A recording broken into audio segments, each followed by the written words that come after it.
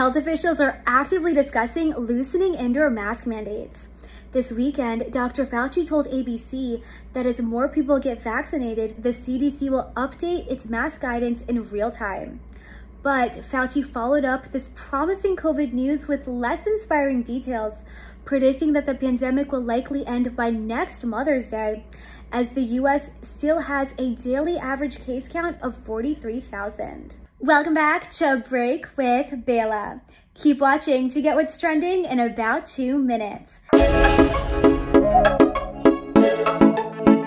This weekend, India had its deadliest day of the pandemic, reporting a death toll of over 4,100, which is certainly an undercount by its government. India's COVID patients are also becoming ill with a potentially fatal and rare fungal infection called mucormycosis, which attacks lungs, sinuses, skin, and the brain.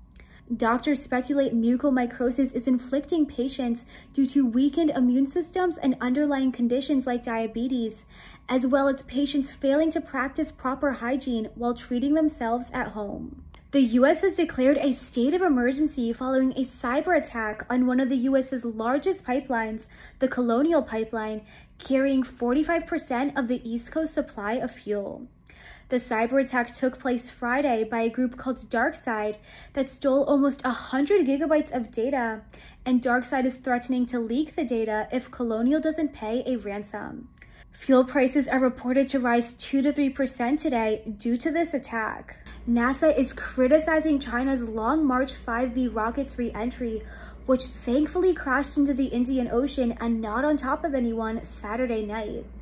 NASA declared that China's lack of transparency and preparation threatened both people and property on Earth and failed to meet responsible standards. And lastly, the VaxLive fundraising concert that advocates for vaccine equity around the world was aired this weekend and raised over $302 million, exceeding the campaign's goal. Political figures and celebrities, including Joe Biden, Prince Harry, and Jennifer Lopez, are among the many who took part in this initiative.